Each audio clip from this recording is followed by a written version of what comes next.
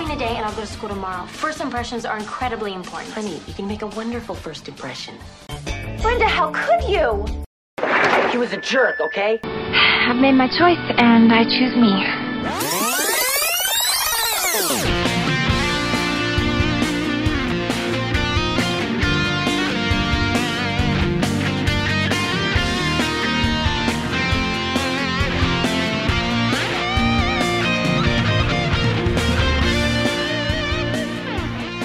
Beverly Hills 90210 fans, welcome into 90210 So, a Beverly Hills 90210 podcast retrospective series. I am JT. Joining me as always on this journey is my good buddy Tim. Tim, how are you? I'm pretty darn good. Looking forward to finishing up the Emily saga here. This is a nice little serialized pattern that the show has settled into in our last couple of episodes, and I've been digging it. I'm looking forward to seeing how it all plays out. And we've got a returning guest with us, do we not? We do, and we've been talking about the saga quite a bit, especially the stretch where she wasn't on, and we were kind of like, why the gap after all the builds, et cetera, et cetera. But yeah, we're about to see how it all wraps here tonight, at least this installment of Emily Valentine. And it's a pretty memorable episode, and a lot goes on in it, so we're going to dive deep into it. We do have a returning guest. He's been with us a few times now in the past, and that's Mr. Scott Criscuolo. Scott, how are you?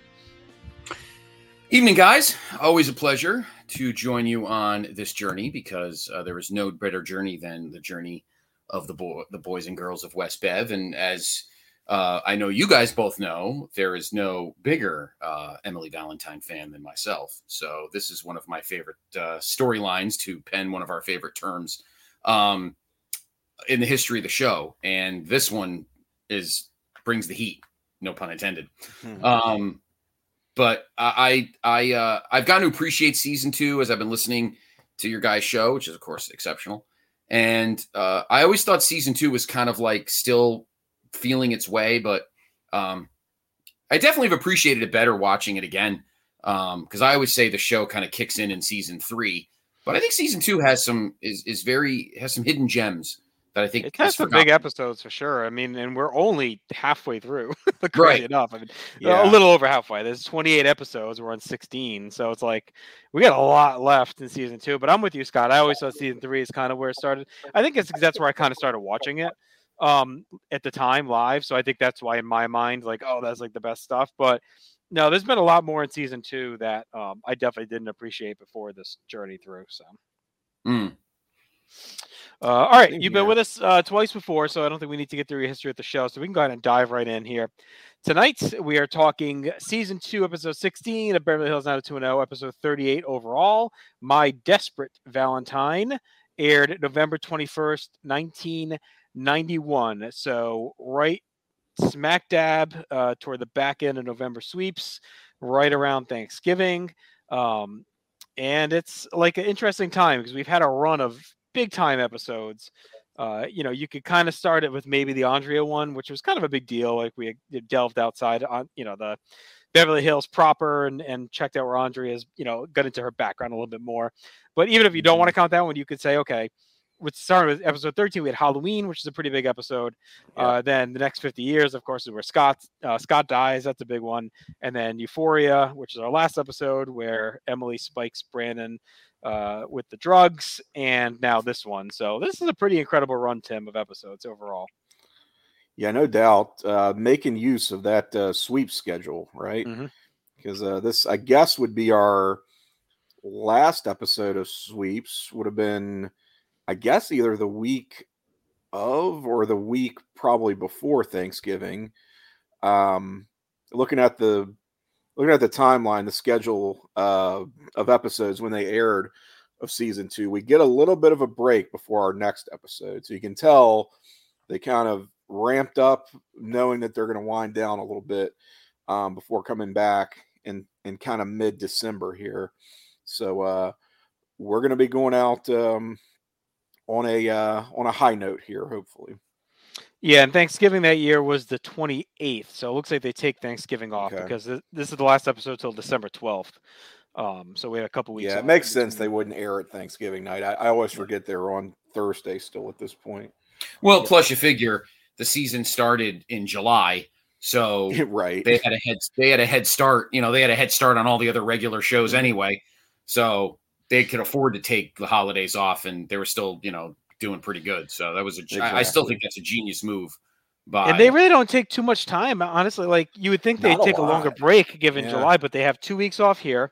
Then they have back-to-back episodes in December. Then they have another 2 weeks off. They're back on January 9th.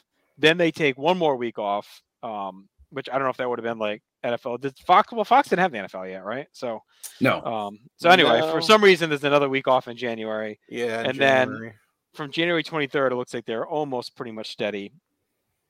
Actually, March they have a couple weeks off too. So tournament, possible. Maybe they took the tournament off. Yeah, but Fox won their games though. No, but I mean for the fact that no one would be watching. Maybe up against it. Yeah, possible. Yeah. Primetime games. Fox could have been test running some shows too. Maybe Yeah. Ashes to ashes, perhaps. Yes. Look, you got to get those mid-season reports. All right. So anyway, we've been teasing the ratings too. Right? We've had this little climb. Halloween was a 16.6. The next 50 years was a 22.3. We dipped a little bit with Euphoria to 20.8. And this is our highest of the season by far. Probably it might be the highest of the run. I'd have to look at season 1 real quick. Yeah, it's not even close. So this is our highest episode rated episode until even maybe the finale, season 3, 4. Ever? Now I'm invested. Hang on. I know, right? 5. Donna Martin graduates. No, I'm into season 6. They stopped putting the ratings in Wikipedia. Well, by season they don't have 6, any ratings. Well, they don't have any for 6. They're back at it at 7 with the ratings, but we're not even close. But I don't think anything after season 6 will come close to this. So I want to see season 10. The finale was half of this. All right, so this is the highest rated episode of all time for 90210. Holy shit! It is 28.7 million viewers. Wow. Yeah, I'm looking at it now. It's my girl Emily. And we have a pretty big drop. So I'm guessing just the buzz off of the drug episode, probably. I mean, yeah. Granted, we're on Wikipedia. It's that citation needed. But if the trend at least is consistent, even if the number isn't exactly right, then still this is the highest. I mean, their highest number by far. Even if these aren't, the exact numbers, like I said. Yeah, it's way outpacing everything around it. That's wild. It's crazy. It's the highest ever. I mean, I would have thought we'd peak maybe in season 3 or 4 or something, but and I wonder if that's just the show having a really clear runway, like a lot of its competition maybe laid out this week because holidays are coming up. But again, you figure they're wanting to get all the networks are wanting to get their sweeps programming in, and this would have been your last week to really realistically do it. So a lot do take time off though in November into December too. So I don't know. Maybe the standard still was like I'd have to look and see the Cheers have a new episode this week or whatever. But we got to get out those TV guides, right? We got to pull out Rocco's TV guide. I was saying we need Rocco or John Casalica. Wasn't Seinfeld on Thursdays? I might have still been Wednesday at this point. I think. Okay. I'm looking at Cheers. It's still 91. So Cheers was definitely. Well, Cheers in 91 was not doing the ratings that. No, I wouldn't have come close. Not 91. Well, let me see. So this would have been. I just want to see if they had an episode this night. They did. They got a 29.2. So, I mean, barely beating it. So yeah, and Cheers. And that's a legacy show. Yeah, well, Cheers is still a juggernaut. I mean, their finale this season got a 32.9, so they were still getting pretty big numbers. Yeah. Did you want to guess what the rating for the? Well, I don't know if they're combining the. Oh, they must be combining it. Did you know did the finale air in one? I know it's like 3 numbered episodes, but it was in one night, right? The Cheers finale. Yeah. Yeah, and then they did the thing with Leno when they were all shit faced. All right, so then if this is accurate, I don't know if they're just adding the 3 half hours together, but this is 80 million viewers watch that finale. Holy shit. Yeah, I think that's got to be a combo with the Leno thing because that was right after it.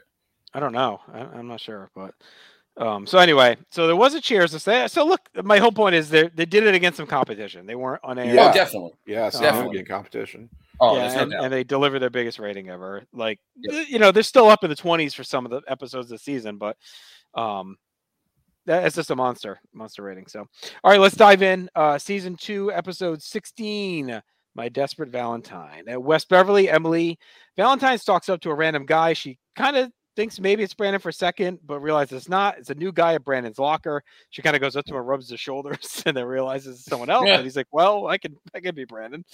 Brandon's at his new locker. We found out that he's out near Andrea now. Andrea says, you're just ducking Emily. He wants to, and he admits it. He's like, I am. I just don't want to deal with it right now. Steve comes over, and Brandon says, did you have a skunk McMuffin for breakfast? Because that smells, I guess.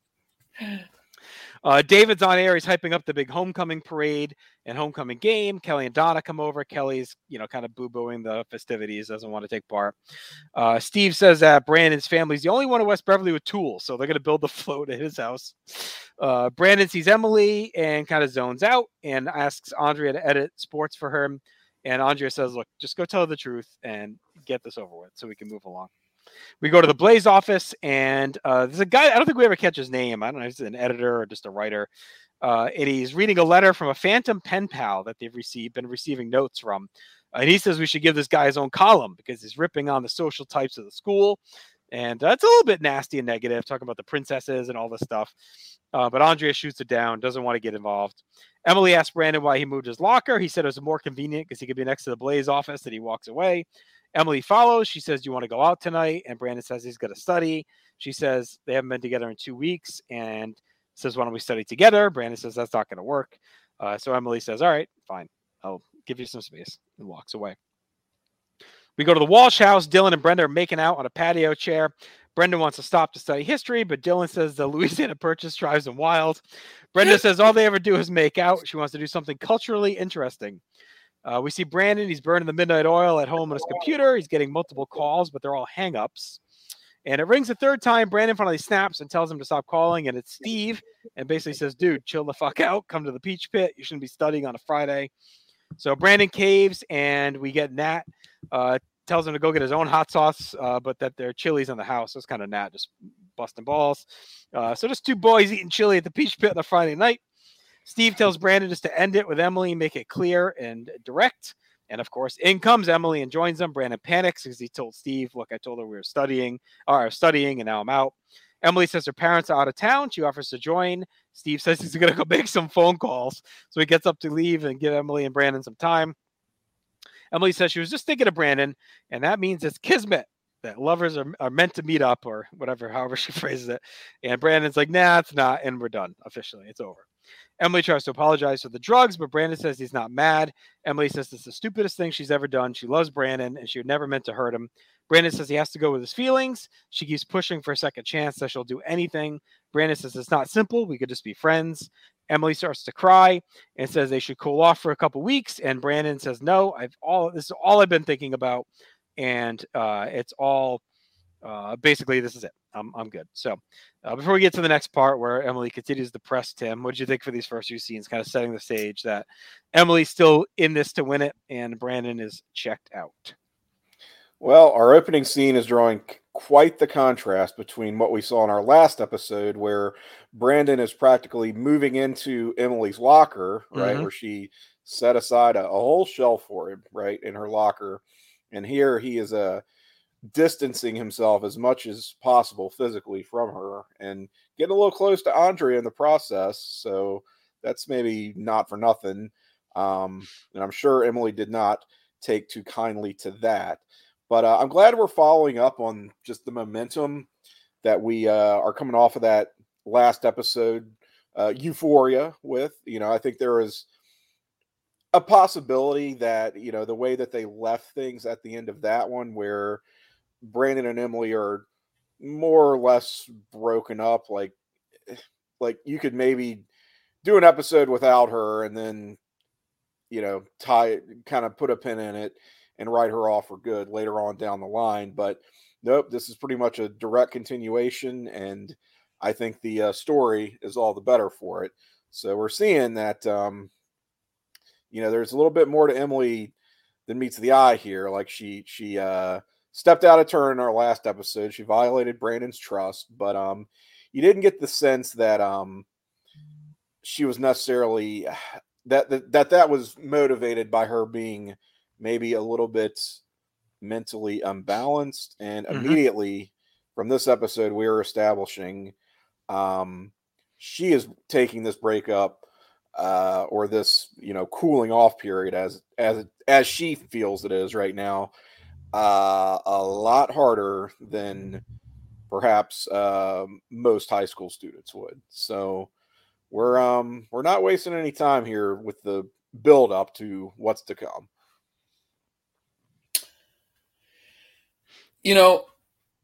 I think that, and I'm gonna preface, the theme of my thinking throughout this whole episode and through this storyline is about Brandon and him being flawed, because pretty much through the first season and a half, at least in the storylines, everybody else in the show is flawed except him. Early on, Brandon was put out as the moral compass, and he's the one everybody goes to. Mm-hmm. The rest are all screwed up in their own way, whether it's Andrea, Dylan, his sister, Donna, a little more innocent, flawed, but flawed nonetheless. But Brandon was always the moral compass, and Emily Valentine was his weak point. Like she went through the Brandon Walsh visage and got him in his sweet spot. Mm-hmm. And now he's a little messed up. So now I think before the audience starts to get too comfortable that Brandon's like the linchpin of the show, now you see that he's flawed too. Because, for somebody who wants to give everybody else the advice and give everybody else in the straight and narrow and get their head screwed on straight, somebody comes in that actually messes with Brandon's head. And that's what makes that episode, the last episode with the drugs in the car and everything, so awesome. Because you see Brandon off the rails that you have not seen much this first season and a half. So I think that's one reason why she's like one of my favorite characters ever, is because she kind of normalized Brandon like the rest of them. Mm-hmm. So he's not on that pedestal. Like the rest of them are all screwed up in their own way, Kelly and whatever. And let's look up to Brandon, because Brandon has no problems in his life. No, well, yeah, he does. Her name's Emily Valentine. And my favorite line in this beginning is the B storyline when Dylan and Brenda are making out, and Brenda's talking about studies, and she goes, "We really need to take this seriously." And Dylan goes, "All right, let's go upstairs." It's so cat. It was a great line. Just like so awesome, so Dylan. It was great. It's like my favorite line. It might be one of my favorite lines of the episode. It's so great. All right, well, let's not do this on the porch then. It's like really good. And they're doing a great job. Tim, we talked about this a little bit, but a great job of slow burning these people into reality. Like Brendan and Dylan are just living lives as a happy little high school couple, very into each other. Going out to concerts, like just whatever. They're just a couple with no drama. And it feels like they're just setting up for like a shitstorm. like they've been so chill for so long now that it's crazy just how little focus really there's been on them as a tandem. So they're almost acting like a little too comfortable. Right. They're like the married couple of the show. Yep. Almost a little too comfortable at this point. And yep. To your point, Scott, yes, we've also tracked like this very subtle, I don't know that corruption is even the right term, but the effect that Emily has had on Brandon, where he has been loosening up, and in the process, his character and his characterization has drifted quite a bit from the Boy Scout, the moral compass we've come to know him as. So yeah, that's, this is where he's maybe getting his bearings. They're pressing the reset button. He's remembering what he's about. And the question is that compatible at all with Emily? All right. Well, Emily and Brandon leave the Peach Pit. She says she's wishes she could turn back the clock and start over, but Brandon just keeps walking. Emily notices that she has a slash in her motorcycle tire and wonders who did it. It says she wishes she could get her throat got slashed too. Just intense. But there you go. We cut to the Walsh house. Cindy's setting up a bed for Emily in Brenda's room. So we find out that Brandon drove her home to stay at the house. Brandon ducks out and tells her to call the concierge if she needs anything. Because Emily basically says, can we talk? Brenda's salty about the late check-in here to the hotel. Says he could have taken her home, but Brandon says Emily's creeped out. There's a tire slash. She don't want to stay home alone.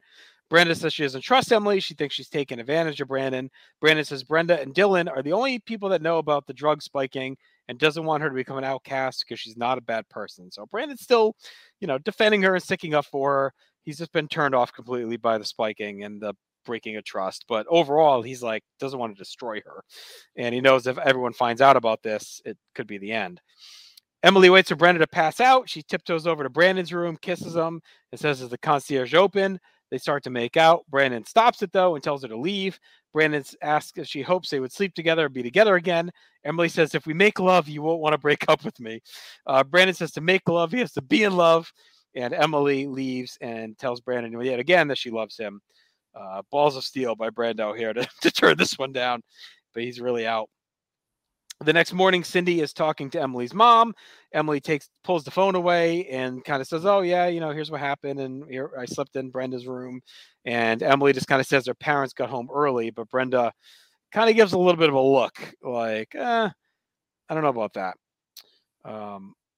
So David, we cut outside the Walsh house. David has the video camera. He's videoing the float being built, and then basically Dylan's like, or Steve, one of them says, "Do you have to videotape everything?"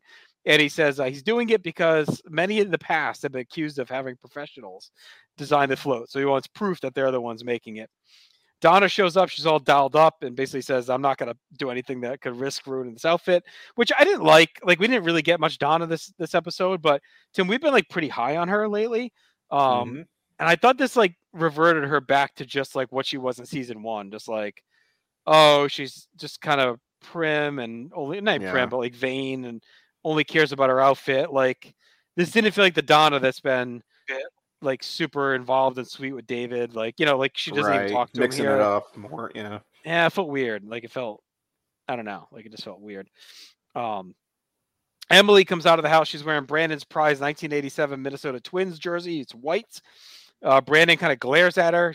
And then he leaves and walks over to help Dylan. Emily tells Andrea she spent the night with Brandon. She plays it up. So Andrea gets pissed and walks away. She says, like, Brandon asked me to spend the night with him or whatever.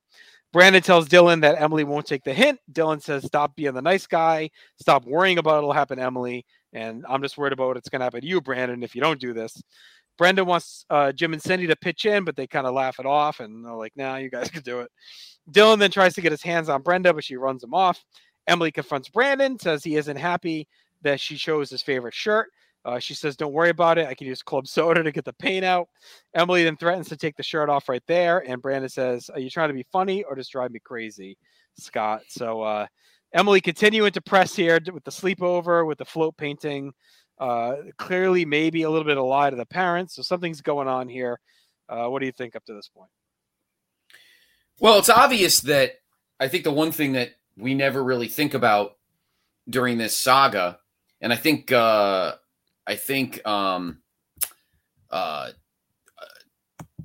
alludes to it, is, we've never seen where she lives. We've never seen her parents. She seems to always be on the phone. Who's she talking to, kind of thing. And it's right now, it still feels like, all right, she's bummed out, and Brandon's trying to do the best he can, but he's, in the beginning you thought he was kind of a coward, but now, the Brandon we know comes out and it's like, "Listen, Emily, get the hint. We're done." Mm-hmm. Like, it's starting to like sink in. He's trying to give her the benefit of the doubt in that aspect, but at the same time, he's realizing, look, she's a nice person. I just don't want to be with her. Like, he's trying to get that message across, and it's obviously not working. Brenda, her usual cynical self, is she, but this time, in this case, she's the voice of reason. But and she has been through the whole Emily saga. I mean, she's been pretty bang on with Emily from the start. Like, she hasn't trusted her, hasn't felt the vibes, and is just being protected of Brandon. Thinks that Emily is just, kind of crazy and potentially just using Brandon at times. Yeah. Yep. Yeah, and this is where we see what starts out as kind of Emily trying to lay a little bit of a guilt trip on Brandon, or just kind of playing up how sad she is over, the fact that their relationship has crumbled, to now she's being actively manipulative, right? Where at the Peach Pit, they walk outside and her tires are slashed. That feels a little bit convenient, right? Oh, And yeah. so she Yep. winds up back at Casa Walsh, and she's going to have to sleep over for the night because, oh, my parents are out of town. Well, what another convenience. And then the little stunt she pulls trying to get into bed with Brandon. But really, it's the next day where this becomes, I think, quite blatant, where she is now insinuating herself into this gathering of the gang as they work on the float, and is like making it clear and sort of rubbing it in everyone's faces. Hey, we had a little sleepover last night. I'm literally wearing his favorite shirt. It's like so obvious what she's trying to put out there, but she's Right. also doing it in a way that it's sort of impossible to call her on it, because they're in this social setting. Everybody's kind of having a good time, wanting to make the most of this, and the more the merrier. Okay, here's Emily, and it's like, how do you handle this in a situation like that? She kind of makes sure she puts Brandon on the spot in that way. And this is where you see Brenda and Dylan. Brenda again being the one who's seen through this kind of from day one, or just, I wouldn't say necessarily seen through, but gotten that just gotten a bad impression, right? Listening to her gut, thinking something's off here, even if I can't put my finger on it. Dylan being the wise beyond his years, sage, of course. You just gotta cut this one loose, right? So, which we're gonna see how that turns out as well. But this is, I don't know. At this point in the episode, I'm sort of questioning: is this all happening a little too fast? Does this feel like an organic development for this character? And I'm not sure that I have even an answer to that question myself yet. Right. All right, we head to a formal looking concert, but I don't know where it's not like in a concert hall. It looks like it's where the maestro plays in Seinfeld, like the Queen's Convalescent Center or something. Like, I don't know where this is. Just at a hall, a little tiny hall, I guess. Dylan and Brenda are watching. They're trying to become more cultured. Brenda's a little kind of turned on by it, and Dylan starts rubbing her hand and gives her the eyes, and they start making out as the concert ends. The next day, Brenda tells Kelly about the makeout session and says, I think we just like the music too much. Next, we're going to go again and try to last longer. Emily approaches Brandon and wants to talk, apologizes about everything during the sleepover, and she gets it if they never want to talk again. Brandon says they'll speak again, and Emily says, okay, I'm ready to deal with it. I fell hard, and if it won't work out cool, we'll just be friends. The random Blaze editor guy comes over, says the pen pal's back at it. Brandon says we don't do gossip. And he says, no, it's psycho time. They read the letter, and it talks about burning the school to the ground. He wants to run the letter, but Andrea says no way, because it says if some bitches get caught in the flames, toss me a marshmallow. Pretty edgy line for this era of Not a 2-0. Brandon says maybe we should go to the police now that we're getting arsony threats. Jim answers the phone at the Walsh house, and of course it's a hang-up, and he looks down at the answer machine and notices 16 missed calls. Jim starts to play them, and one of them is Emily just gushing about Brandon. Sounds like a stalker, talks about like kind of sexual stuff, really, that Jim hears. Jim basically says to Brandon, like, what the hell's going on? As he's trying to figure it out, they get another hang-up call. Cindy says, maybe it's not Emily. Jim thinks Emily wanted them to hear the message, and she's an unbalanced person. Brandon says she acted fine this morning when they broke it off. And Cindy says Brenda had a hard time too when her and Dylan broke up. And Brenda's like, whoa, like I did not go this far, Bob. And Emily's basically going full Fatal Attraction. And Brandon says, well, how did Michael Douglas handle it? They get another hang-up call. Not well. No, Not at well. the end of the season. Yeah. I thought they did a good job to this point too, like making it feel kind of scary. Like the pieces are all there. This is obviously Emily. But like it's also potentially like they do a swerve, I mean, it's not. And look, Emily just was fine, and it was like some other stalker, right? Like I think they're towing the line okay, but it's got like an ominous vibe. It actually felt like a Halloween episode, the way they kept using the music and everything in the background. Right, the score, yeah. It had a very like ominous vibe the whole time. The next morning, Brandon is well rested. He reveals he left the phone off the hook all night. And Brenda basically is like, you can't do that every night. And if you want me to do it, I'll go talk to her. I'll end it for you. Brandon says the girl's messed up. Brenda says Brandon knows nothing about her. Has you ever been inside her house? Have you ever met her parents? Do you know any of her old friends? Brenda says no one knows who this girl really is. We go outside. Brandon and Brenda find gifts on the front stairs. The twins' jersey's been completely cleaned and ironed, so that's all fixed up. And there's a cake that says, I'm sorry. Brandon starts to have a piece, but Brenda says, listen, we're deep in this thing right now, and that cake could be laced. I wouldn't eat any of that. And, I think it's a fair vibe here, Scott. What'd you think of these couple scenes as Emily continues to put the press? Would you have eaten a cake? Yeah. Well, yeah, because I think it was meant for the whole family. The cake was fucking huge. So I don't think Brandon was supposed to She's going to dose the whole family. Don't kill Jim, Yeah, I would have eaten the cake. That Twins jersey is like, so I don't know if that's your so 90s, but that fucking Twins jersey is great. I like that it's got Brandon's name on it and it's like phony. It should have been like, Puckett or Herbeck or I don't know. It should have been a real twin. I don't know. You got the custom jersey. But I like that. I do. And this is one thing I've always loved about Brenda is, and I feel like later in the show, Claire kind of replaces her in this role. Mm-hmm. Maybe Valerie replaces her physically, but in terms of, brunette or whatever, but I think Claire replaces her personality wise, like calling out the BS. Yeah. And it's like, listen, she comes to our house. She eats with us. She's really nice. Do you ever eat at her house? Does she ever want to hang out with her old friends? Like, what's the deal? And Brandon finally looks at her like, oh shit, you're kind of right. Like for once the script is flipped and it's Brenda that's the moral compass or the voice of reason to her sibling instead of the other way around, which is what it's been for most of the first season and a half.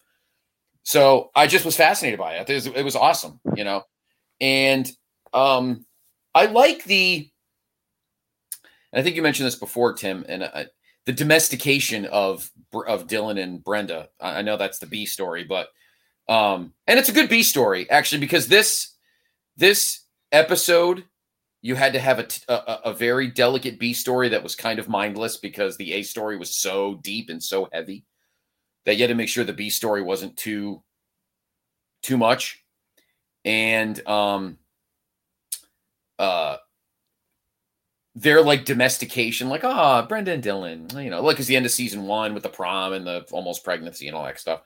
Now they're like, it's Brenda and Dylan. Like this, like you feel like this, like I think the fact that we're so comfortable with the show is because Brenda and Dylan have felt like they've been going out for like 7 seasons, and it's just so warm and comforting kind of thing. But Emily is just really scaring like the group. And you could argue that even though she's in at that phase right now, like you don't know who said the letters could be that guy with the freaking mullet and the skinny tie that I can't remember his name. It could be that doofus, like you don't have we have no idea. You kind of think that it's Emily, but you're not sure if it's Emily. Yeah, there's just enough to where it could be, because we don't know for sure if they're running Emily off, right? Like, right. Maybe the end of this episode is going to be there's some other girl stalking Brandon and Emily uncovers it, right? Like, who knows at this point? Maybe it's Andrea. No. Maybe it's Andrea's grandmother. Mercedes Rule, right? Wasn't she the grandmother? I don't remember. Yeah, that's possible. Yeah. At first, I didn't really care for the Dylan and Brenda B plot. I thought it was kind of silly, but the more I think about it, it does serve as sort of a counterpoint to what they're doing with Brandon and Emily, where it's like these two, like Brandon can't get far enough away from this girl, whereas Brenda and Dylan can't keep their hands off each other, right? That's basically the story of what they're going through with this, hey, we have to really challenge ourselves with the the PDAs are a little bit out of control. So we're going to do some cultural activities for a change instead, right? And we see that goes completely haywire and kind of a funny scene. But I agree with Scott that the levity is kind of necessary at this point, just to sort of lighten the tone just a bit. But we're seeing the manipulations continue. Emily sort of beats Brandon at his own game, where he's about to, drop the bomb on her that, look, this is really over. You gotta stay away from me. And she's like, I understand that I went too far and you probably don't ever want to speak to me again. And I get it. So it kind of puts him on the defensive. And you're like, man, she's really good at playing this, like, this cat and mouse game, right? And it's going from manipulations, which are one thing, to now getting a little bit threatening and scary, to the point that I think in the minds of viewers, we're, especially 1991 audience is thinking, oh, this is like they're doing a total Fatal Attraction story, which is so blatant that Brenda has to call it out. Right.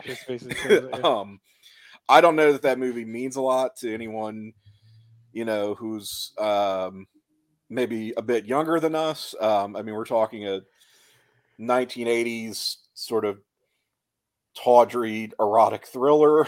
Well, plus the other thing that too was a is big movie at the time. Right, and the other thing that too was a is huge thing. And the other thing too is I mean, Fatal Attraction, it was an affair. Like, this is a straight up relationship. She's just nuts. Yeah. It's not like Brandon did anything wrong in that aspect. But sure. But yeah, Tim, I want to ask you quick. I mean, we can talk more about it at the end, but you said that you thought this was going too fast. Do you think that maybe this could have gone to like another episode? Like maybe the phone calls and we don't know who messed up the float, or we actually set the float on fire and then do it to be continued? Like, do you think this part of the thing could have gone another episode, do you think? I think there's two ways you could have gone about it, which is either, like you said, have this play out as a two-parter, just as you described, or give us maybe more foreshadowing that there's a little bit of an edgier side to Emily that can be perhaps dangerous, because I don't know that I'd gotten that.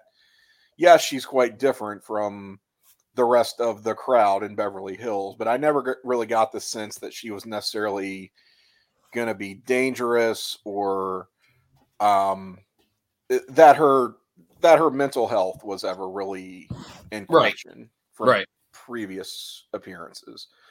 I'm not saying it doesn't work, but I do think the escalation is sort of, it's a little abrupt. I'm going to flip it. Like, I don't think we needed to go more episodes necessarily. We should have used the ones we had. Like she went, like, there was like 5 or 6 episodes without her when she was, in camp. I think that would be my preference, is if we had used the episodes we had a little better. Right. Like, she just went away and then all of a sudden they're hot and heavy. Like, I think that could have, because I get them wanting to blow this off, I think, in the sweeps and then use the back half of the season on other stuff, right? Because I think they wanted this done and they didn't want to drag out. I think the main reason they didn't want Brandon to be dragged out as like a punk for too long, like, head over heels, kind of. They want him to be able to move on. Made out at Scott's birthday, and all that stuff. Like, I don't think they wanted him to continue to be presented in that light, which is fine. So I just think they had some time to establish Emily a little bit more during that whole stretch, when she's basically vanished until Halloween. Yeah, I forgot about that. Did now I'm a little fuzzy. Did the letters portion? Did that happen in the last few episodes? No, or that's the other thing too. Here, right? All right. Yeah, they could have maybe set that up too, right? And said, hey guys, we got this weird letter, but Emily, I don't think she was off the range yet. You know what I mean? So, like, I don't. No. I mean, she doesn't really snap until Brandon basically breaks up with her after the drawing. Right. That's true. All right. Emily shows up at the Blaze. She has this very old school typewriter. She said she got it from her dad. Of course, we know he was a journalist as well. She shows it to Andrea, talks about all the history behind it. And she says, I'm donating it to the Blaze office. Andrea, you care about the work. And it's my parting gift because I'm quitting the paper. It's for the best. I blew it with Brandon. I'm not wanted here. Andrea caves a bit. She tells Emily her writing is getting good, and I'd be okay if you stayed. Andrea also says Emily helped build the float. She should be at the inauguration and tells her she belongs in that picture. So Andrea kind of getting a little soft here for Emily, who's going through a tough time. Brenda's telling Kelly and Donna that they're going on an evening with Paganini. Was that what they said? Paganini. Kelly says you just go to concerts to make out. Emily comes up to her locker. Brenda says she wanted to bust Emily's chops. And Kelly and Donna say she's always nice to them. Kelly says she used to do obsession jobs as well. She got grounded in 8th grade. She kept calling over and over after breaking up with Ron Firestone. So it's still, to your point earlier, Scott, like it's still like Brenda is calling shit out. And not everyone's fully on board. Like Donna and Kelly are kind of like, she's fine. Whatever. We all go crazy over boys. It is what it is. And like no one seems to be taking the wolf cries seriously. Right. The crew's finalizing the float. Emily shows up. She says the float looks great. Brandon asks Andrea why she brought Emily, and Andrea says she wasn't going to leave her out. David sets up a camera, and Emily sidles next to Brandon, and it made her most egregious action of this. Just starts kissing him on the neck, and the picture snaps. Everyone's kind of staring in shock, and Brandon just finally loses it. He says he tried to be nice. She's not taking the hint. Emily says she loves Brandon. She had her pick of guys when she came to Los Angeles, and she thought Brandon was different and special. Poor Dylan takes some shrapnel here when she says, I had my pick of guys. Brandon just like glares at him, and he kind of looks away. Like, Yes. Like, all right, they were broken up. You broke up with them. Emily says she wanted her first time to be with Brandon, so it'd be more special. Everyone looked at her like she was a slut when she moved here, and now he officially made her feel like one. And Steve tells Brandon to let her go as Emily storms off. So pretty intense scene on that one. We're at dinner at the Walsh house. Steve is telling the Walshes. He goes, that Brandon really knows how to dump a girl. Brandon, Yes. Brandon says Emily wouldn't let it go. Steve is just like amping it up. He's, feeding into it. Brandon says he had to put his foot down. Cindy says she feels bad. She says you don't act rationally when you're going through all these emotions. She hopes Brandon didn't say it in front of the other kids. And of course, Brandon kind of just smirks. Jim answers the phone. It's another hang up. And it says, I guess her phone habit hasn't been cured. And then we cut and we finally reveal it definitely is Emily. She is at a phone booth. She calls again and hangs up. Jim this time says he's going to call the phone company, but Steve says, let me answer this time. So Steve answers the phone. He pretends to be from Sal's Pizza, does a bad Italian accent. So Emily hangs up again. Cindy says, making fun of Emily is not how you're going to deal with this. They need to talk to her parents. Then the doorbell rings and Andrea is here. And Steve says, shouldn't you be putting the paper to sleep? And I think you mean in bed, but yeah. Andrea says she got another letter worse than the last. She's no Columbo, but she realizes that the letters have been written on Emily's typewriter. And the new one talks about abusers of love deserving to die. Andrea says Emily is given a cry for help and wanted her to crack the case. By giving her the typewriter, she knew she'd figure it out. Just like she wanted the Walshes to hear the messages. The phone rings again. Jim just hangs up and leaves it off the hook. And we see Emily trying to call and gets the busy signal, Tim. So things are starting to unravel now. It's pretty obvious it's Emily behind all this stuff. It's not going to be a swerve, and she's quickly spiraling, and everyone seems lost on how to deal with it. Yeah, well, I do have to say I enjoy this very early 90s phone culture here with the yes. Started with the all the missed calls, and there's 16 messages on the answering machine, the hang-ups, the calling from a payphone, all of it is just so. This again is one of those stories you couldn't do today, but back then that was a thing, right? Getting hang-ups and harassing phone calls, and you couldn't really, especially like pre-caller ID. I can remember when we got our first caller ID in 1996 or 7, and what a game changer that was at the time. And that's certainly not a thing yet here in 91. So fun trip down memory lane there. But yeah, this is the big reveal, and it's comes as kind of a shame, because you can tell that there's now this almost budding friendship between Andrea and Emily. Maybe the last two people on Earth you would expect to connect, but I think Andrea Andrea's maybe sees a little of herself in this whole a thing. little bit of a kindred spirit thing here where, she's made decisions that she maybe regretted due to, falling way too hard for a guy and having it not work out. So it's like they can kind of connect on that level. And she's even telling Emily, your writing's getting good. So she's kind of admiring her in that sense as well.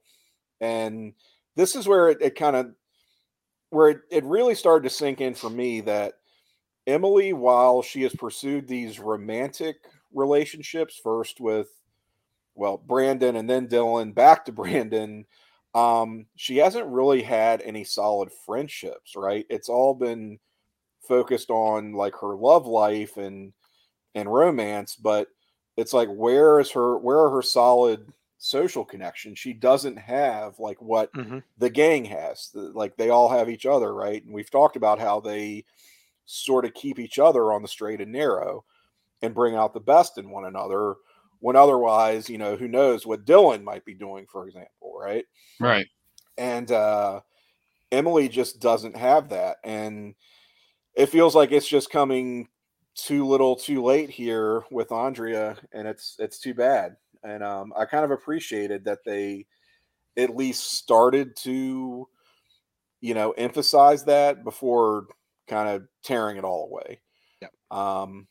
And I don't know, like they even explore that. Remember the where they do the, I don't know even what you call it, the reboot, which is the very meta reboot where they're all themselves playing exaggerated versions of themselves during a revival. Yep. And Christine Elise is part of that, right? She's like one of the network executives or something, and she like has a full-on friendship / relationship with Andrea, Gabrielle Carteris, which is weird because I don't really, or at the time I didn't really associate them as having any kind of real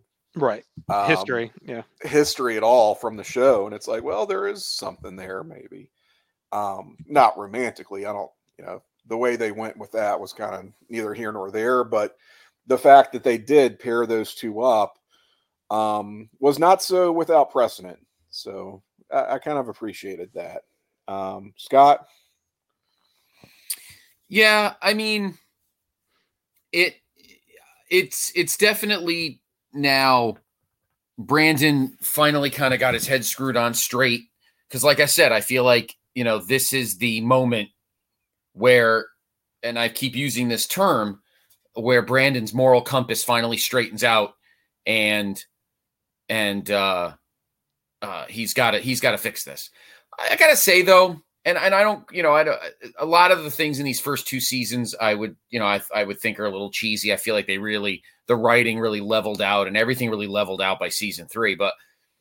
But like, why would you, I get the premise, but you're taking a picture of the float. Why would you randomly just start kissing Brandon's neck, like in the middle of the picture? That was like the, I get everything else, but that was like that was the dumbest thing I'd ever seen. Like, if what would have been better is if like she had put her arms around him, like wrapped her arms around like his waist or something and made him look like, and she looked like a girlfriend kind of thing. I could have handled that, but just start making out with him in the middle of the fucking picture. Like, that's the stupidest thing I've ever heard. It just looked dumb.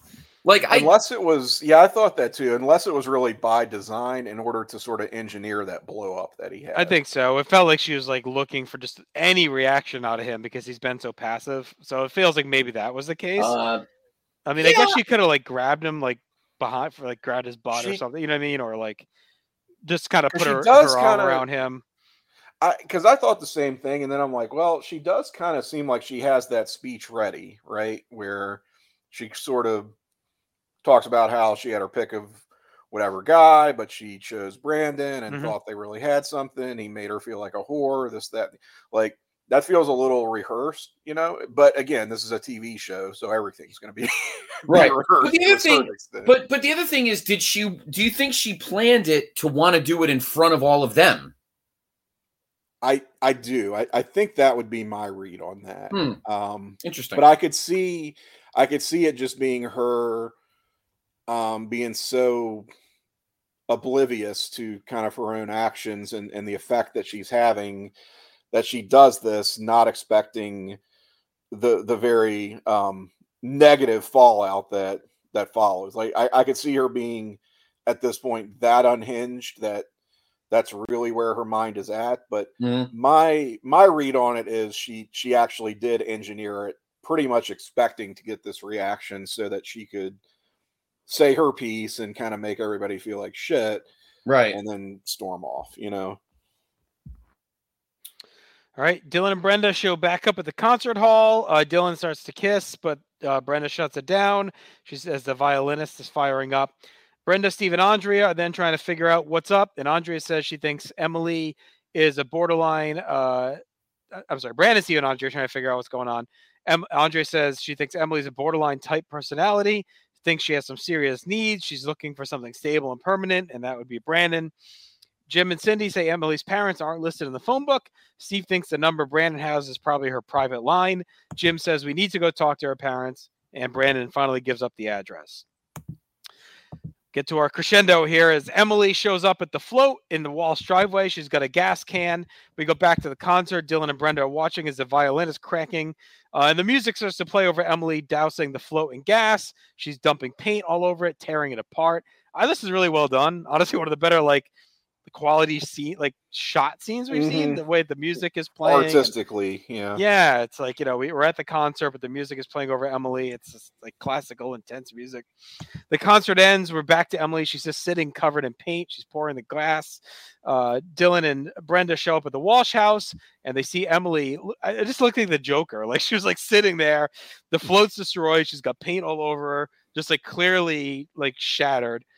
Dylan notices the gas and they see the lighter in Emily's hands. Emily says Brenda has always hated her, and Brenda says she has to listen. Dylan's a little leery. She's like, listen, she's got a lighter, and Brenda says, no, I gotta do this. She's listening to me. I gotta talk to her. Emily says Brenda never forgave her for dating Dylan and being with her brother. Emily says Brenda turned everyone against her after she worked so hard, and she's not gonna be any part of anything anymore. Emily says after Brandon humiliated her, she's part of no group, and says, what did I do to you? Brenda says Brandon is a trusting person. Emily betrayed that trust, and it takes time, but says Brandon's not going to forgive her. Brenda swears Brandon will forgive her eventually. She just needs to give him a chance. He has faults, but one of the greatest things he does is forgiveness, and Emily needs to give him space so he can get there. Emily apologizes, hands over the lighter, and they head inside. Jim, Cindy, Steve, and Andrea join in. Emily apologizes for everything, including the hang-up calls, the fake tire slashing, the letters to the editor, and she admits spiking Brandon's drink, and everyone kind of gasps. She doesn't expect forgiveness. Emily says she thought she hated Brandon and everyone else, but she hates herself most of all. Brandon says you need to get help. Cindy asks her if this has ever happened before, and she said she locked herself in a room for 3 days last year after they moved. Moving to Beverly Hills was a new kind of pressure. It's a tough place, and they all made it easier for her, but she knows she needs the help. Later that night, Brandon and Brenda recap what happened. We realize, or we find out that the Walshes and Brenda and Brandon, the three of them, dropped off Emily at home and talked to her parents a lot. They found out Emily's been seeing a therapist for years. Brandon says Emily's just very lonely, but at the same time can't deal with being close to anyone. And he thanks Brenda for the save. So that's the wrap up there, Scott. What are your thoughts on that? And also, we're curious on a little Mandela effect for me and Tim. We talked about this before we went on air. In your mind, didn't Emily set this float on fire? Like, I always thought there was a fire in this episode. Yes. Yeah. Okay. I was waiting for it. I thought she lit it anyway. Yeah. Yeah. I it's funny. When it didn't happen, I went, oh, it must be when Brendan and Brenda. I know, I do. Brenda and Brandon. Brenda, yes. Brandon, them were talking in the bedroom, and I thought she likes it anyway. After yeah. And I'm like, where's the fire? I'm like, I know. Damn. No, I agree with you. It's funny. I'm glad you said that, and I'm not the only crazy one because everyone always says thing. Emily in the fire. Emily in the fire. Like Emily in the fire. Yeah. I feel like they softened the blow. Because let's put it this way. As I've always said about this show, this is the Dallas and Dynasty for our generation.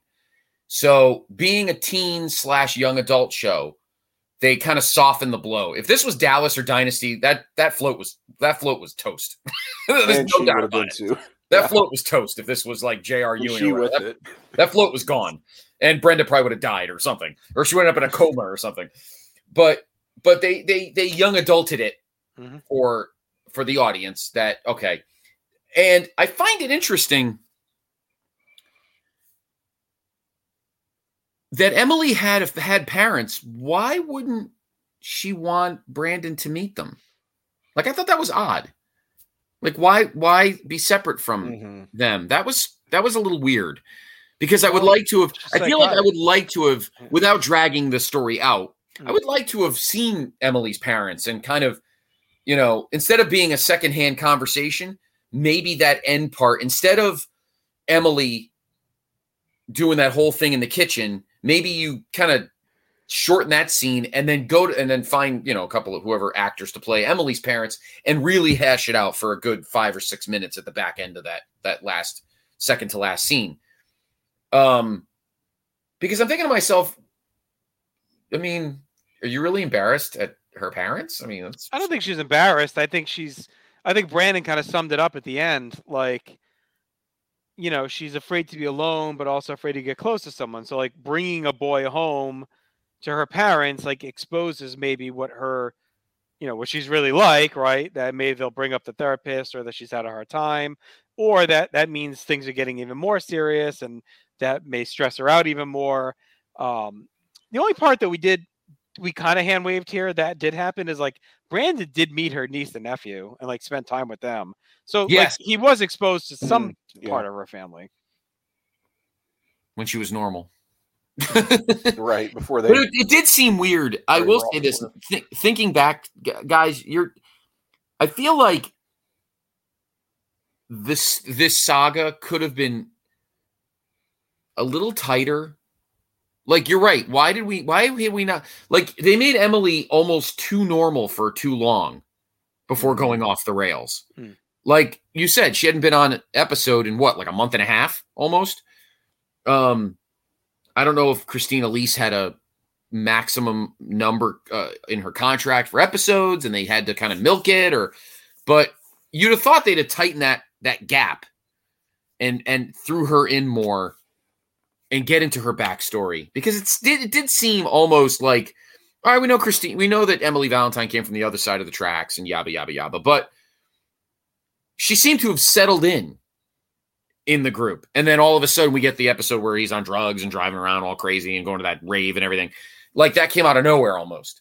I don't know. I think it actually did evolve. Okay. I just think we would have been nice to see more of her and Brandon together, but like her explanation for the drugs, like, made sense. Like, I don't think she did it to be like conniving or crazy. I think she really thought, like, I love this guy, like, we're great together, and doing this together is going to make us even closer. And it just backfired completely. Like, I don't think she did it even to self-sabotage. I think she really thought like Brandon would enjoy doing it with her, because he had been pushing it a little bit. You know what I mean? Like they did bang in Scott's childhood bedroom and, whatever. And at the party. So like, I think she knew Brandon was kind of letting loose a little bit more, and that, in the end, he says no, but he'd like it. So I don't know. I thought the evolution was fine, because then like this is like, she can't handle that she blew this with this guy that, was her only chance in her mind, maybe, at stability. Right. Good point. Yeah. Yeah. Maybe she thought, she Brandon maybe he'll find this interesting, and she maybe went one step over, for him.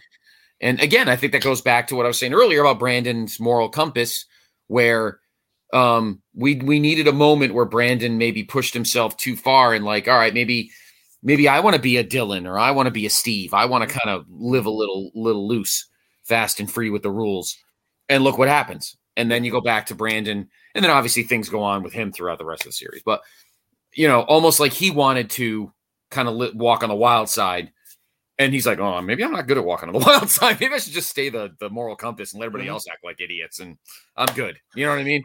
It's kind of like that. Yeah.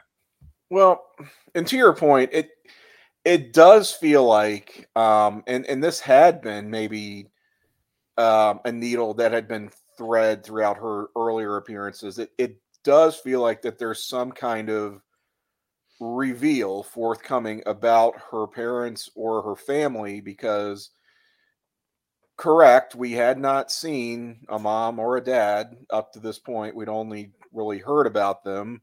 Hadn't seen any, other friends, although she is a transfer student, so that can kind of be forgiven.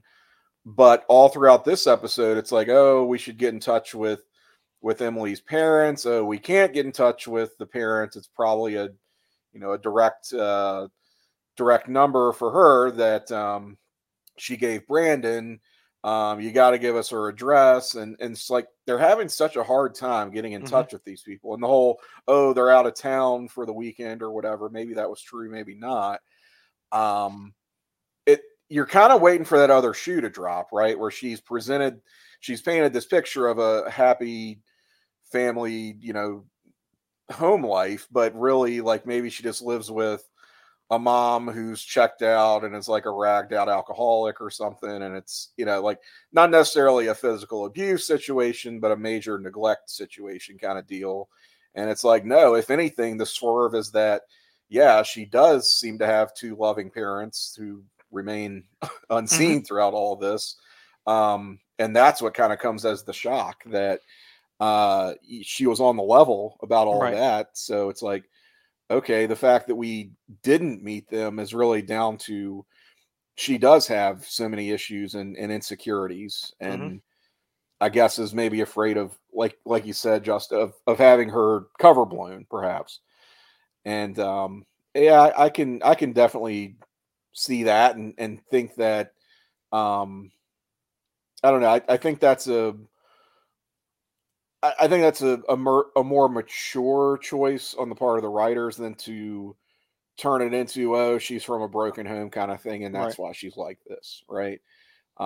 It's kind of making the point that this could really be anybody, But aside from all that, yeah, major Mandela effect here. I would have sworn that they replaced the ending of this episode with something else, because not only do I remember her torching the float, but I remember this happening in the school gymnasium, not outside the Walsh house where they'd been working on the thing, right?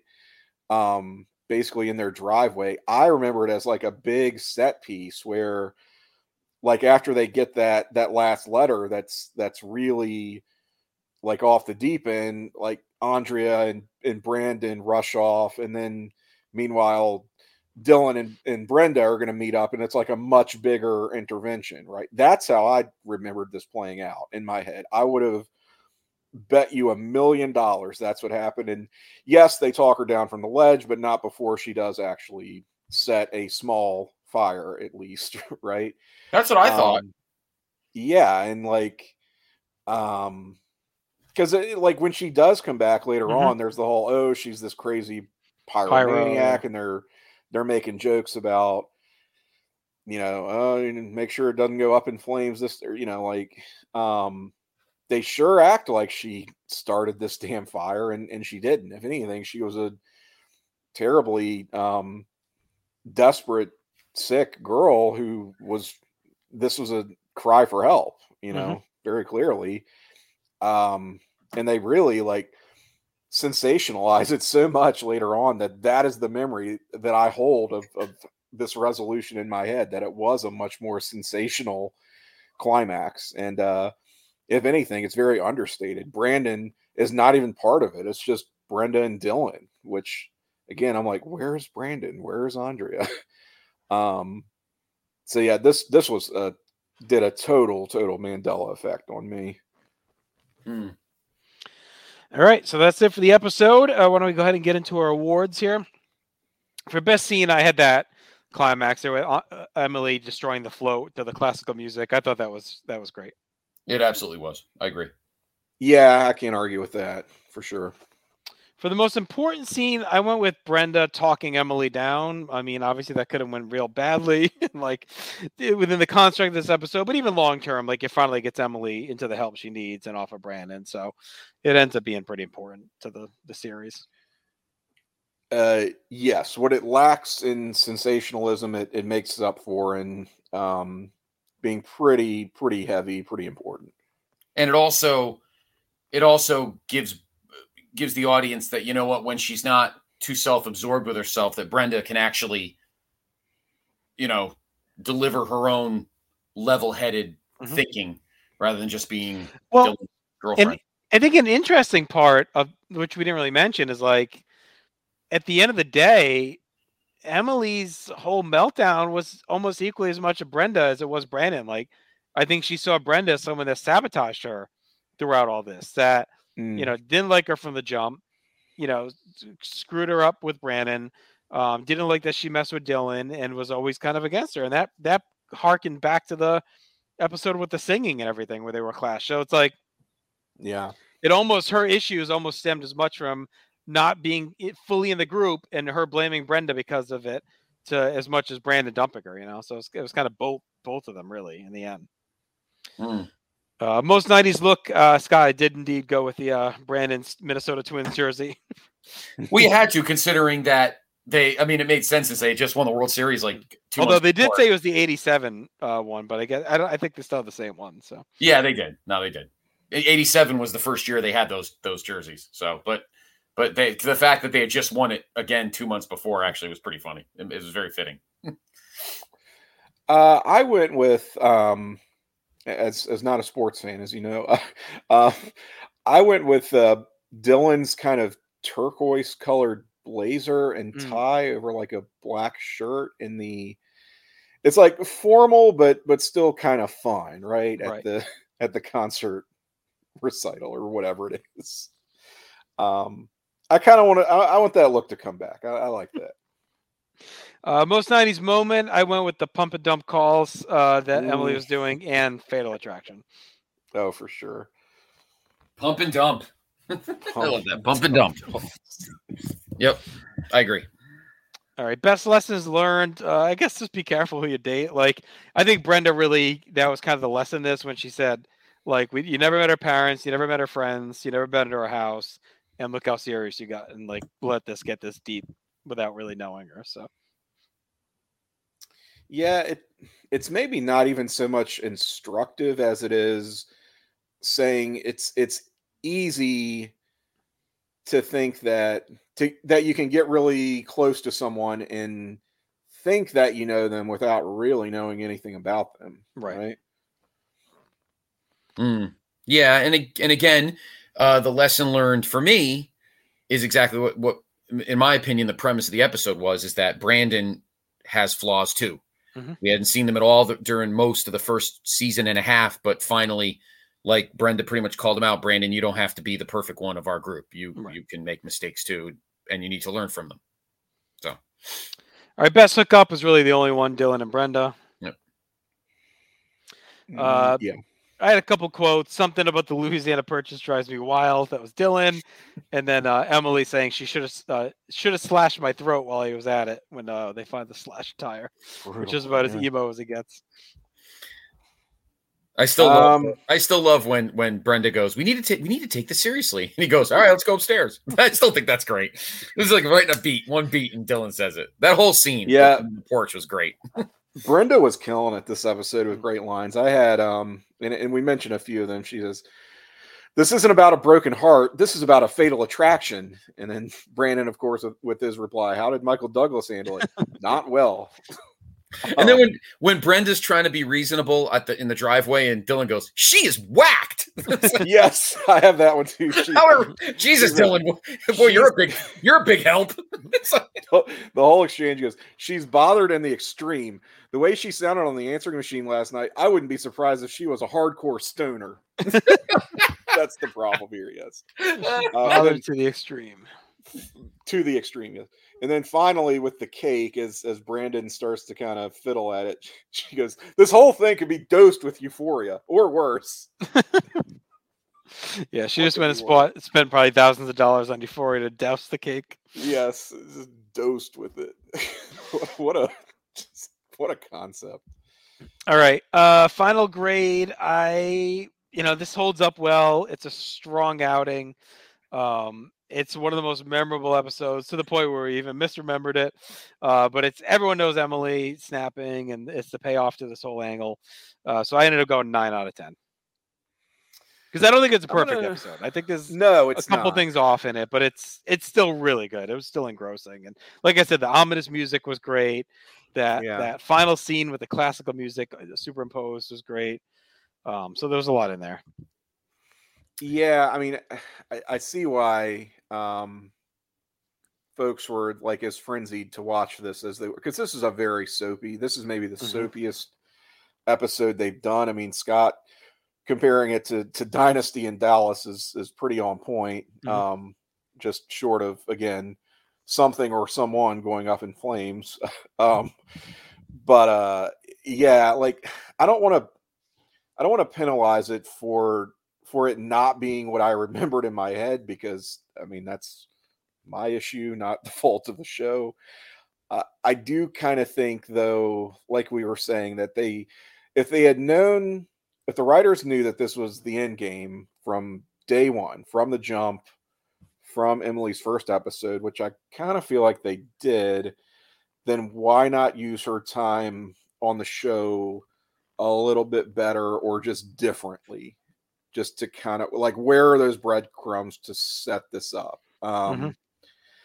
It still works. I don't think this is like so completely just dropped on us out of nowhere. Like it does feel like a believable follow-up from where we last left the characters, but it is like kind of, oh really? This is where this was going? So I don't know. Like I just think it could have been smoothed over a little bit. So I'm going to go you had a 9. I'll go 8.5. I'll go 8.5 on this one, which feels a little low, but I don't know. I think that's a good number. It's a high number, but not, I don't know. It's a little bit, it left me a little bit underwhelmed, I guess, at the end of the day, compared to what my expectations were. Well, obviously this is, this is one of my favorite episodes of all time, because it involves one of my favorite secondary characters of all time. And this is a great 4-episode arc. Probably these 4 episodes might have made the show continue when you have Scott's death and then the Emily collapse. So I give this a 10. I think it's the best. I think it's one of the best episodes of all time in terms of emotion and dealing with a mature topic like a jilted girlfriend, a jilted lover, I guess you could say.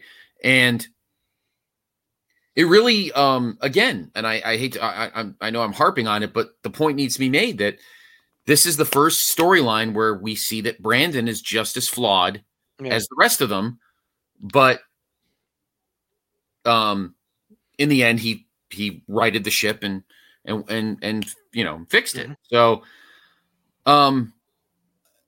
just as important as the back end of season 3 with Donna and everything and the whole thing. And this is probably one of the most important arcs in the show's history, because Emily is, beloved for A, hot, B, crazy, and C, sympathetic, kind of all in the same vein. And I think it made season 2 better than I remember it being. Yeah. And so it's a 10 out of 10 for me. And I would say, I'm looking at the grades, I think the last 3 episodes are 10s, to be honest. I had Scott's death at 10. Yep. We had I had Euphoria 8.5, and this a 9. I mean, so those are all super high grades. I mean, it's been a great stretch, and then we've had other great ones in season 2 as well. Like I have 9s, 8.5s. Like it's a pretty strong. I mean, looking back, like the lowest rated for me personally, my lowest grade of season 2 is a 5, 1.5, and 1.6. Like everything else is up there, like over 7 for the most part. There's like 4 so far out of the 16 that are below a 6.5. Which, I mean, that's like a solid. That's a really strong season right there. Yeah, it is. definitely. Above replacement, you might say. Yes. Yeah. All right, let's get to our trackers here. The only new character I think we had was the Blaze. I just put a Blaze editor. The beat guy. We never get his name. With his sexy mullet and skinny tie. Yeah. Skinny tie and denim shirt. He had almost like a half Canadian tuxedo on. Yes. Mm-hmm. Relationships, we just had a Brandon and Emily and Dylan and Brenda in this one. Not much else. Actually, I'm going to add Andrea and Emily. They kind of Sure. there. Places and things. We had the homecoming float, Emily's typewriter, and the concert hall. I don't think there's anything else that we missed there. For songs, we had Baby I'm Yours by Barbara Lewis at the Peach Pit when Steve and Brandon are hanging. Serenade in G by Andante during the violin quartet, the first one, Concerto Con. And I'm sorry, I shouldn't say by Andante. It's called Andante. And then 24 Caprice for violin, number 16 in G minor by Julia Fisher is when we're getting the Emily destroying the float. So those are the classical pieces that play. Okay. All right, let's get to our character ranking. So I've plugged in some. We didn't have Jackie, Scott, Mel, Iris, or Henry. So those are all zeros.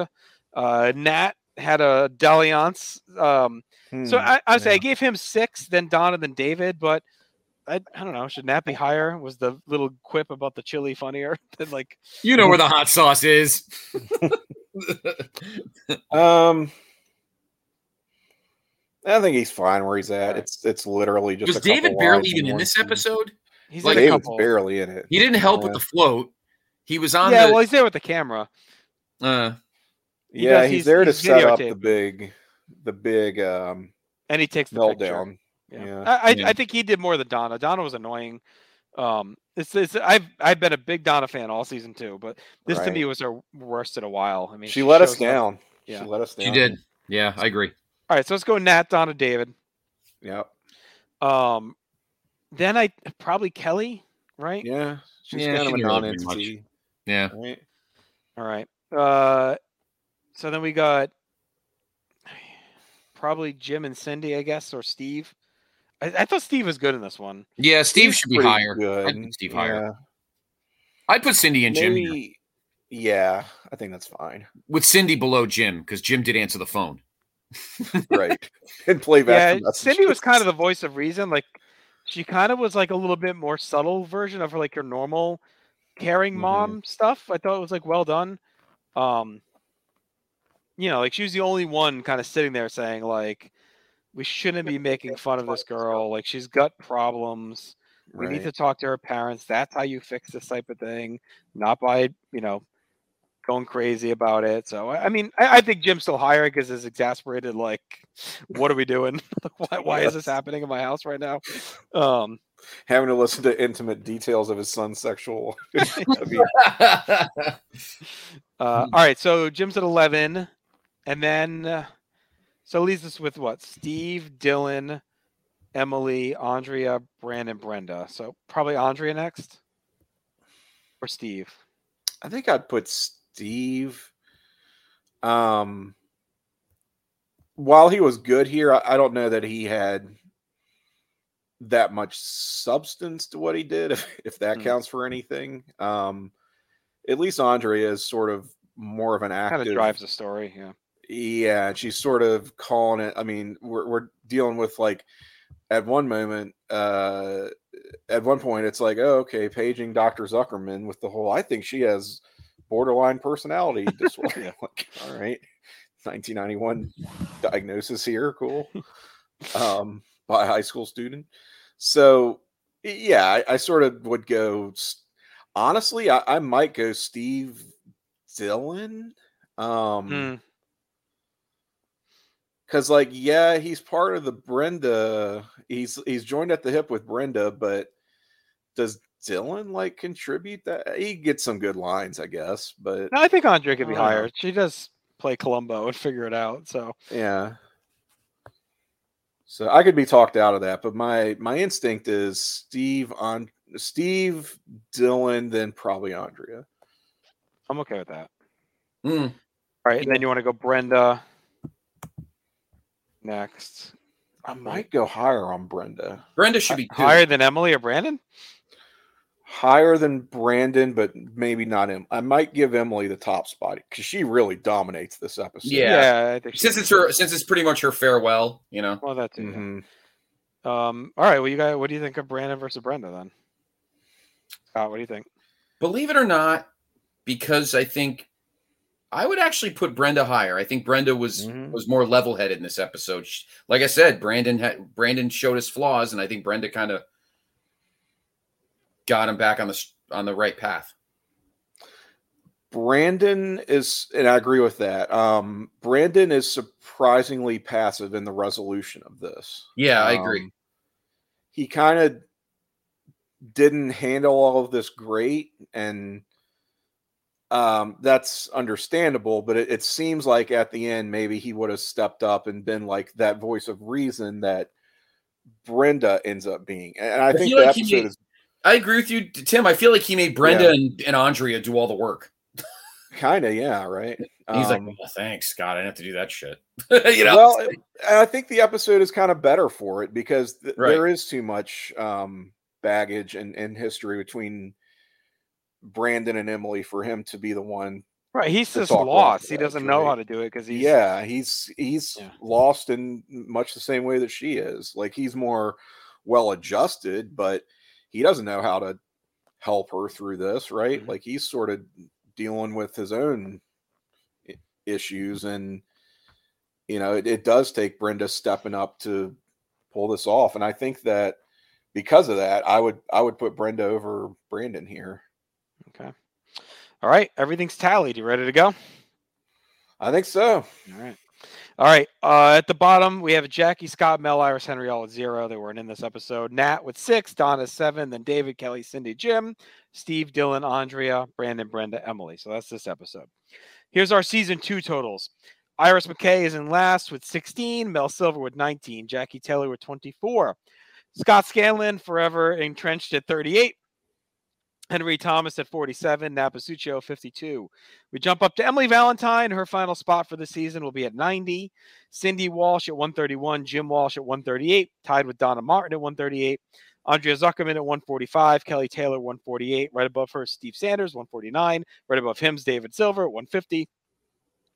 We jump up to Dylan at 198, Brenda 206, and Brandon just dominating the season still at 224. And finally, here's our all-time standings. We have Iris at 16, Mel at 19, Jackie at 37, Henry at 47, Emily at 90, Nat and Scott tied at 102. Donna still in her own little stratosphere at 219, David at 276, Andrea at 288, Jim at 296, Cindy at 298, Kelly's at 317, Steve's at 340, Dylan's at 357, Brenda at 449, and Brandon pacing at 465 total points. And that is our full character rankings and lists. And that will do it for tonight's episode. So another one wrapped up. Scott, want to thank you as always for joining us. Of course. Tim will be back in 3 weeks with our next installment. We'll have a returning guest with us as well. So I want to thank everyone who's been listening. Continue to send any feedback you may have our way. You can post on any social media or just reach out to us. Tim, what's the email? Do you have it handy? Our Gmail is 90210so@gmail.com. Okay. And we also have our Instagram, which I always forget about. Yes. That is 9021no-so podcast, all one word, on Instagram. Which, check that out. A lot of fun. Yeah, you can reach out to us there as well, for sure. And if you're interested in being on the show, let us know. We're always open to new guests too. So with that said, a little dem sum. We will talk to you soon. Thanks for listening. Went down, down, down, and the flames went higher, and it burns, burns, burns, the ring of fire, the ring of fire. The taste of love is sweet when hearts like ours meet. I fell for you like a child. Oh, but the fire went wild. I fell into a burning ring of fire. Went down, down, down, and the flames went higher. And it burns, burns,